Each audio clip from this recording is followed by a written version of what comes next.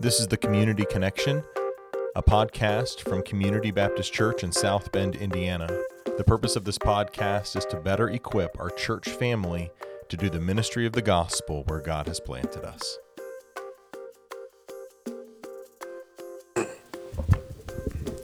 Ben, we're talking about love today. My favorite. I've heard you've been referred to as the love doctor. Did you know that? You only have to be successful once. Yeah. And you're married. That's good. She's wonderful. Yeah, and your baby is due in a few short weeks. Yeah, we're looking at it. You ready to be a father? How am I supposed to answer that? I have no idea, man. Excuse me, you are a father. Are you ready to hold your baby? That's what we should say. Yeah. The room's just about ready. We're scrambling to finish the last little projects, but we're getting there, man. This podcast brought to you by the Labor and Delivery Room at Memorial Hospital. Oh, goodness. I'm just not going to sponsor for this group, for this podcast. So anyway, hey, we're here to talk about the hymn of the month, and it's the hymn of the month for the month of May 2023. And why don't you tell us a little bit about it? Love Doctor. While Pastor Joe goes and gets a cup of coffee, I'm going to do a little talking here now. So our hymn of the month is a hymn entitled "Here's This Love." has 5 stanzas. Okay, you can't just turn it over. Okay, the mic to me whoa. and Hang on a just second. Jump back in like This that. is That's a long rude. hymn. It's good. It's not a bad thing. Not a bad thing, but please go Okay, ahead. well, if you start talking about the length of our hymns, we'll start talking about the length of your sermons. So, Okay, this is a really short hymn. It's a short hymn, relatively speaking. Relatively speaking. Listen, man. All right. Okay. So here is love. It's a text by a guy named William Rees, and tune by Robert Lowry. Those were both guys lived in the 1800s. Robert Lowry wrote quite a few gospel hymns and tunes in the 1800s.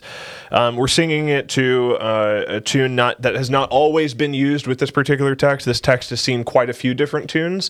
Some people have sung it in the past to, especially in Wales, they sung it to the tune Ebenezer, which is the one we sing. Not Come Thou Fount, but another one that's similar to that. I didn't know that whales sing. Oh my goodness. I apologize if there are any Welsh people listening right now. He has been out of the Midwest before. So Wales, It's a tune that they may recognize, having been sung with something else. Anyway, the text is a beautiful text in English.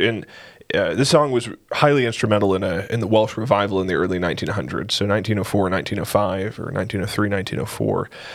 There was a pretty significant evangelistic awakening in the region of Wales in the United Kingdom on the British Isles, and this tune was closely associated with that particular revival. And The Welsh revival? Yes. No way. I did So not know this that. was, some people have called it the love song of that revival, or the theme song of that particular revival. And so this has some historical significance to Western Christendom, but the text is really just spectacular. It helps us understand the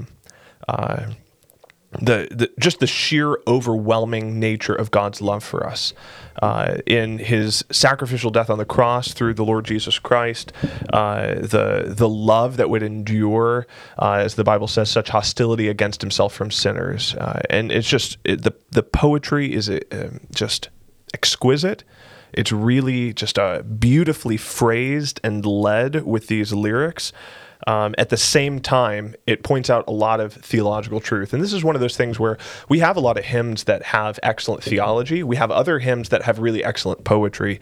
This is a really great combination of those two things, where we have really delightful phrasing, really excellent lyricism, as well as just a theology that just causes you to stand back in wonder. And I think that's the whole point of why is poetic beauty important in hymns at all, is because of the fact that when we encounter beauty in language, it adds a gravity and a wonder to the truth that otherwise would be very coarse or punchy or things like that. And this is... it's never too forceful, nor is it ever too shallow. It brings the appropriate amount of gravitas and delight and enjoyment through both the words. And I think that the music is beautifully paired with it as well. One of the things I love about this hymn, especially this, I have not heard this last verse. Has that recently been added? I think some of these have been edited. Verses 3 and 5 are by a man named Matt Giles, and then verse number 4, the fourth stanza is from a guy named Vel Rives. Because I know I'm familiar with the first and the second and the fourth stanza here, stanza. But one of the things that I love about this this text is that it shows God's love not as just an emotional feeling towards his people, right? But it shows God's love as an action, and not just the action of dying in love, but of raising and of saving us and counting us as his children. And so verse 1 and 2 talking about the love that's demonstrated on the cross and the love that came pouring out through the person of Christ towards his children. And then verses 3 and 4 seeing the power of that love revealed in the resurrection, and then in stanza 5 seeing the power of God's love as shown in counting, as we even referenced recently in the sermons through John, counting God's children as adopted into his family and loving enough to bring him in. And what a great song to be able to focus on that through this series. That's Romans chapter number 5. That how do we know God's love? What is it that assures us that what is declared to us by promise in the gospel will actually come to pass? Well, Romans chapter 5, verses 6 through 11, while we were still weak, at the right time, Christ died for the ungodly. Scarcely for a righteous person will one die. Perhaps for a good one, someone would even dare to die. But God demonstrates his love towards us in that while we were still sinners, Christ died for us. And this just matches that text of Scripture in such a powerful and beautiful way.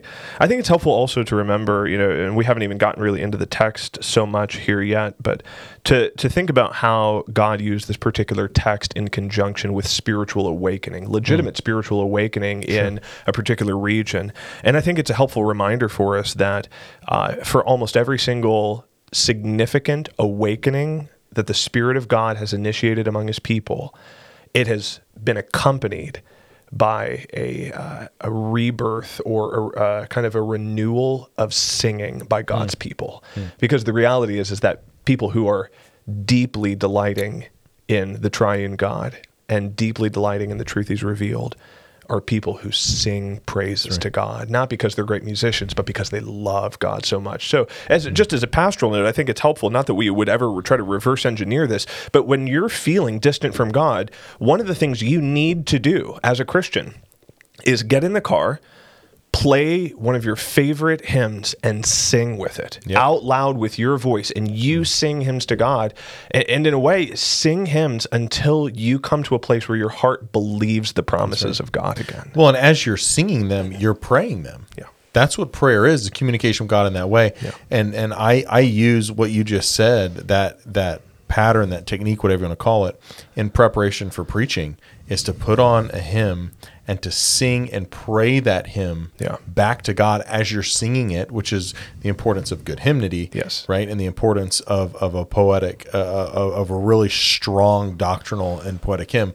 But to sing that and pray that back to God and watch God align your heart and awaken your One of the great things about this particular one as well is if you're wanting to learn this quickly, there are quite a few covers that have been done of this particular hymn on Spotify, on Apple Music. In fact, in particular, if you want to listen to a congregational accompaniment of this, you can look up this song title, Here Is Love, and then also type in Together for the Gospel, and it'll come up with an album of congregational singing where this song is sung to this tune with these stanzas, and that will help you be able to kind of meditate on this throughout the week. Some of the things, though, I think you mentioned before, I love that last stanza. Here's love, vast as the heavens, countless as the stars above, are the souls that he has ransomed, precious daughters, treasured sons. We're called to feast forever on a love beyond our time. Glorious Father, Son, and Spirit now with man are intertwined. And I love that picture of the eternal fellowship that we share with the triune God, and it's the mirror of that fellowship that he's shared within himself for all of eternity. Let's read that last statement. Why don't you read those last two bars again, and we'll end the podcast. We're called to feast forever on a love beyond our time. Glorious Father, Son, and Spirit, now with man are intertwined. Amen.